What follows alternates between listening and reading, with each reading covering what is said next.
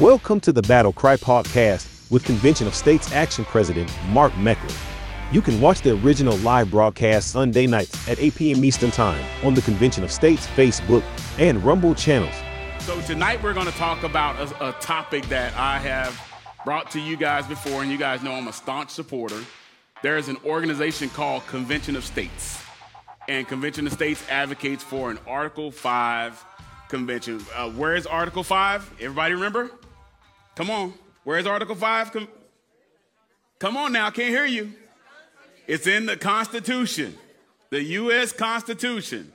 And so we're going to have a discussion about that tonight, because I want you guys to know what this organization is, what they do, and how you can get involved. And this organization can weaponize you to be able to have the tools to help take back your communities. Because there's a lot that can happen with an Article 5. You'll hear all these different groups talking about what's wrong with an Article 5. So we're gonna debunk all those myths tonight. And for all of you watching online, take notes, put on a seatbelt, whatever you got to do, because you're in for a treat and the ride of your life tonight with a gentleman that I met. Actually met him years ago with when I was doing the tea parties, and now he is the president of Convention of States. And so I want you to welcome tonight my very special guest, my dear friend, Mark Meckler.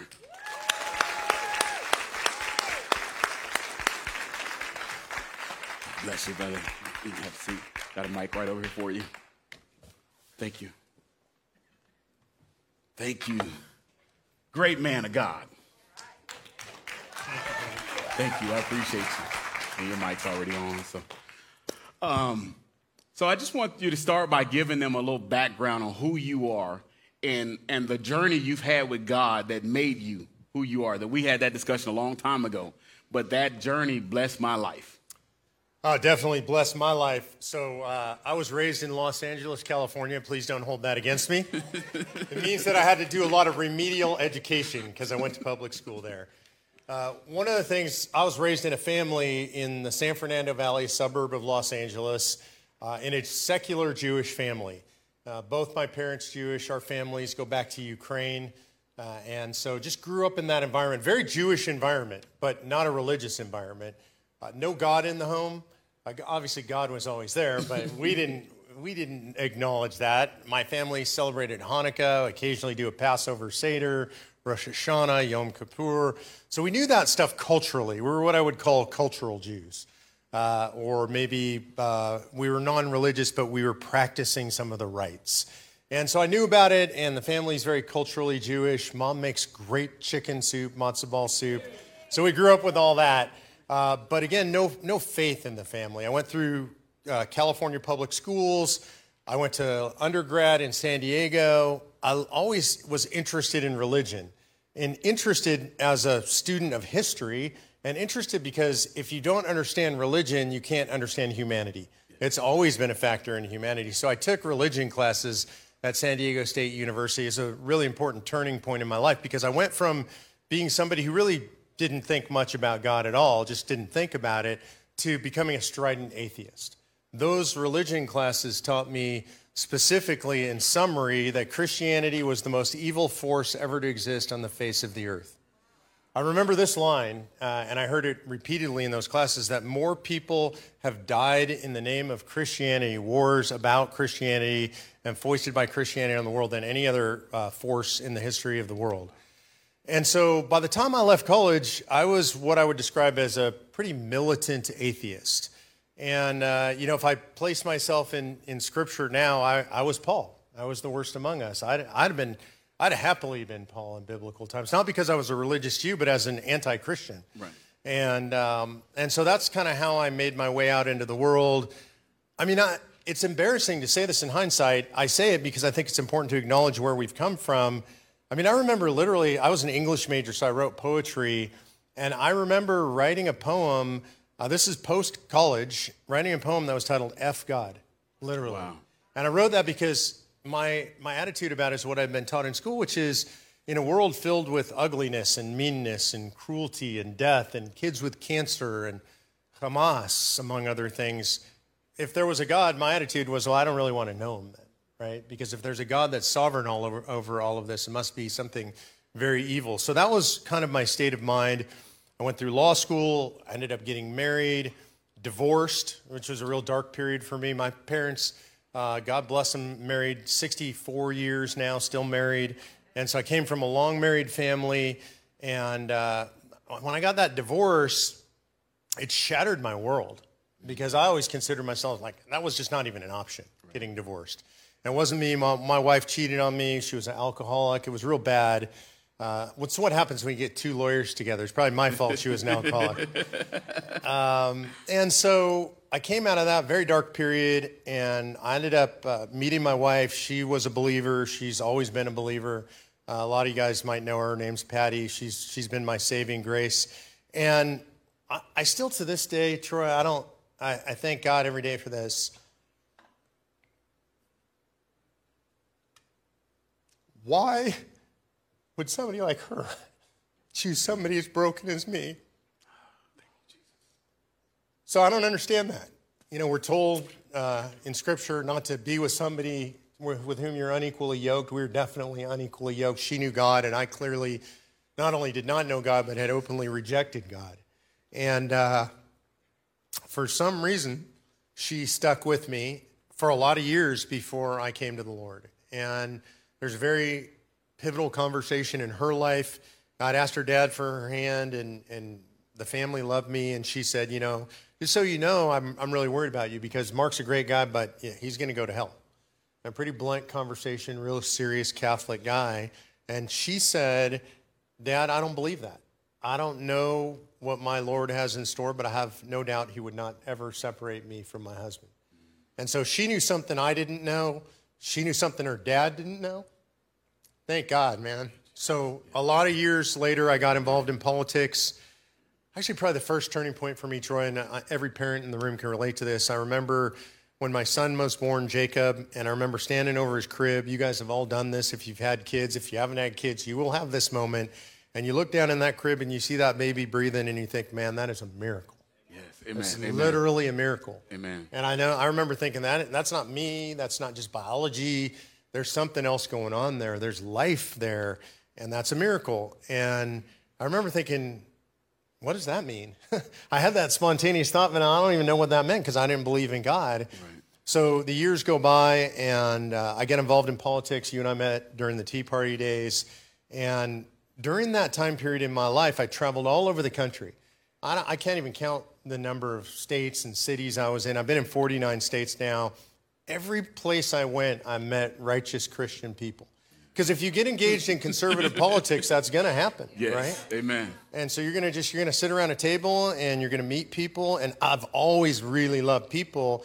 And I met people and I would ask them, all right, Troy, I don't get it. You're in politics, but you got a big smile on your face. It's a dirty, right, nasty blood sport and you're still smiling. What is it? And people would say things like, oh, you didn't know me before I met the Lord. Right. Or you didn't know me before I was saved. Or, oh, yeah, well, that's because I walked with Jesus. And all these things. And to me, it was like, I don't know what any of that means. That's just weird stuff to me. That's mumbo jumbo to me. I didn't get it. And but I started thinking, there's a pattern here. Everybody I meet that I fall in love with, whether it's man or woman or young person, I'm like, they have a relationship with Jesus Christ they keep talking about. So that kind of started to open my heart a little bit. And then I met a guy who became really pivotal in my life. His name's Tim Dunn, mutual friend of ours, really incredible West Texas oilman. Yes. Responsible when you see good politics taking place in Texas, you can bet somewhere behind that is a guy by the name of Tim Dunn. Amen. And Amen. The Dunn family. And Tim started mentoring me, and he introduced me to Scripture. And I was impressed. The guy's I would say, actually, the smartest person I've ever met in my life. Very smart. Incredibly brilliant, yes, man. And we talked about everything. I mean, from geology and geography to physics to politics to philosophy to theology. And one day Tim said to me, Mark, what do you know about being Jewish? And I just had a total blank look on my face. Like, what do you mean? And he said, it's the greatest story ever told. It's the most incredible story. And we know this story. It's a thousands of year old story. We know the story. And you're Jewish, both sides of your family. You should know something. Whether you believe in any of this stuff, you should know this history. And look, Tim has been a great mentor to me, and I knew how smart he was. I'm like, yeah, sure. What do you want to teach me? And he said, well, are you willing to read Scripture? And I said, absolutely, for sure. And so he started me on Hebrews. And so I started reading Hebrews, and I started studying Scripture with Tim. And he's not, this is really important, he's not evangelizing me in the sense that he's not saying to me, Troy, oh, I'm worried about your soul, Mark. You need to be saved. All he's doing is just opening my heart. And he's speaking to me where I'm at. Yes. I'm a lawyer. I'm very logical, science guy. So he's gonna lay it out to me that way.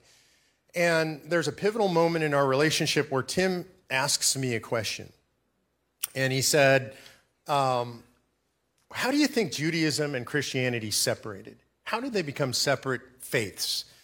And I said, well, I don't really know anything about that, but I just presume, the story goes that Jesus is born and he lives and he does his ministry and he's crucified. And if you're a believer, you believe that then he's resurrected after 3 days and he ascends to the right hand of God. And the people who believe that are Christians, and the people who don't believe that are Jews. Pretty simple, huh? The cartoon version. And I told you I'm a simple guy. And he goes, no, that's wrong. Like, okay, lay it on me, teacher. And he said, no, you need to go figure it out. That's embarrassingly wrong. You shouldn't say stuff like that. Go figure it out. And what I realized for me, as somebody who was exploring, not easy. Right? There's not like some simple timeline. It doesn't say in the Bible, and then this year these people didn't believe anymore. There's nothing like that. So I started studying Scripture, reading biblical history, trying to really understand the story. And what I came to, and I'm going to simplify this for time's sake, but everything I said is true. I now know as fact, right? Everything he said, everything I said to him about Jesus is all fact, but the timeline was all wrong. And so all that stuff happens, and then you have a bunch of Jewish people who believe that Jesus Christ is the risen Messiah. And when you study the Bible, what I realized, you all know this, I didn't know this, what you realize is that there's all these Jews running around saying, we know the Messiah, and the Messiah has come, and he's our Messiah. And none of the other Jews are saying to those Jews, oh, so you're Christians now. Now, if you don't come from a Jewish family, you might not get this, but this is what I imagine they're saying. There's those crazy Jews over there. They think the Messiah already came. Mashugana, right? And that's the way Jews are, like the way we are culturally. There's an old joke, if you have 3 Jews sitting around a table and they're having an argument, there'll be 4 opinions among the 3 Jews, right? So this is, I realize, wait a minute, so there are Jews that believe that the Messiah has come, and they're still Jews. So this is what I'm starting to discover as I'm reading this stuff and digging into it, and I do some more history, and I realize 75 years after the events I just described is the first rebellion, partial destruction of the temple. Those who are widely known as Nazarenes, they leave, and they don't fight in that rebellion. And so when they come back afterwards and the temple's rebuilt, there's a little bit of a schism in the Jewish community at that point. People are kind of mad that they didn't fight, but they make up. And we do this in Jewish families. We fight and make up and fight. It's just kind of what we do. So they all make up. They're still the crazy Jews that believe in the Messiah. At about 150 years total, there's the second rebellion. The temple's completely destroyed. And at that point is the actual break, where the Jews who believe that the Messiah has come, who follow Jesus, they're like, that's not our thing anymore. We follow Messiah. And so what that did for me as a Jew, not a religious Jew, but as somebody who's culturally Jewish, this door opened in my heart. And every time I tell the story, and I've told the story a lot now, I tingle. Like, I can feel this door. And what it did, it was a door that said, you mean I can be Jewish and be a Christian? This is a radical thing to realize as a Jew. When you grow up as a Jew, I think this is true for every Jew I've ever met. I've had this conversation. Nobody ever said to me, if you're a Jew and you become a Christian, you're not a Jew anymore, or you've betrayed the Jewish people. Nobody ever said those words to me. Those words are in my heart. Like, I believed that. And that's what I would have said. Like, why would I be a Christian? That's a betrayal of who I am as a Jew. And what I realized is it wasn't. And so I remember having this conversation with Tim late night on the phone, and I said, so this means that I can be Jewish and be a Christian. And he said, well, it's not exactly right. I said, okay, lay the nuance on me. And he said, you can be Jewish and you're supposed to be a Christian. This is the completion. This is the promise that was made to you, to your people, through your lineage, through all these centuries, was that the Jews were told the Messiah would be sent for you, and the Messiah has been sent. This is exactly what's happening. The promise has been fulfilled, and all you have to do is accept it. And it blew my mind. It was like a complete paradigm shift. And I can't say that I became a believer in that moment. I didn't. The possibility of accepting Christ as my Savior opened to that moment. It no longer felt like betrayal. And then it felt in that moment like, I got to do something. Like, I met all these Christians I love. I got this brother, Tim Dunn, who I love, who's mentoring me. I got to understand this. Like, I got to dig in. And that's, again, my nature, which is just study, study, study. So I started reading Scripture. I started at the beginning of the Hebrew Bible. I went through the entire Hebrew Bible. I read the New Testament. I started reading apologetics. I read Case for Christ. I dug into Chesterton and C.S. Lewis. And then the Epiphany event, like the big thing that's supposed to happen, like the lights flash and you feel your heart pound, and it never came. It was like one day I just thought, this is all true. I believe in all this stuff. I guess that means I'm a Christian. And I don't even remember the day, but I remember thinking, all right, Lord, I have no idea how to pray. Like, this is really weird. I don't know how this works, but if you'll have me, I'm yours. Whatever you want of me, I'm a sinner. I can't do any of this stuff by myself. I understand you died for my sins, and I give my life to you. And it was not, to be honest with you, an emotional thing. It was just very like, this is where I'm at. And so ever since that moment, I've just been more and more and more on fire for the Lord. That was 10 years ago. I'm 61. I was 51 years old when that happened. Something that I think is different about me than most people you'll find, like politics and religion, they're inseparable for me.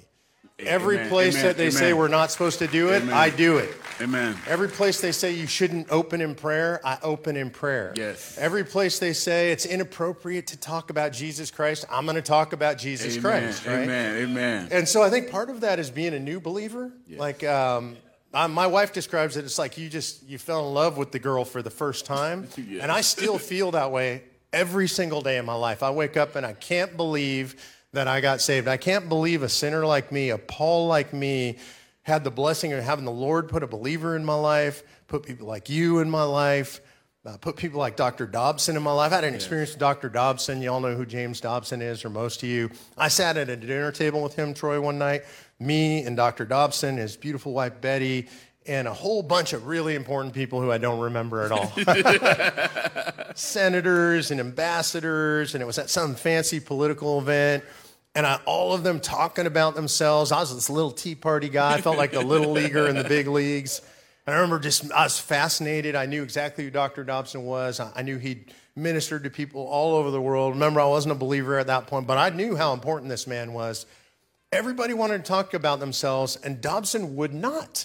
Like, it was very obvious. People were like, well, doctor, tell us about the time you met president. And he'd be like, oh, we could talk about that later. How'd you become ambassador to Germany? Like, that's got to be and he would just turn it away. And I remember looking at him thinking, I never met anybody like this. Here's a really famous guy, a really powerful guy, total humility, like literal total humility. He thought about the Lord and not about himself. He thought about serving and not about leading. And I was stunned by that. The contrast to everybody else. They weren't bad people, but the contrast to everybody else. I remember thinking, him.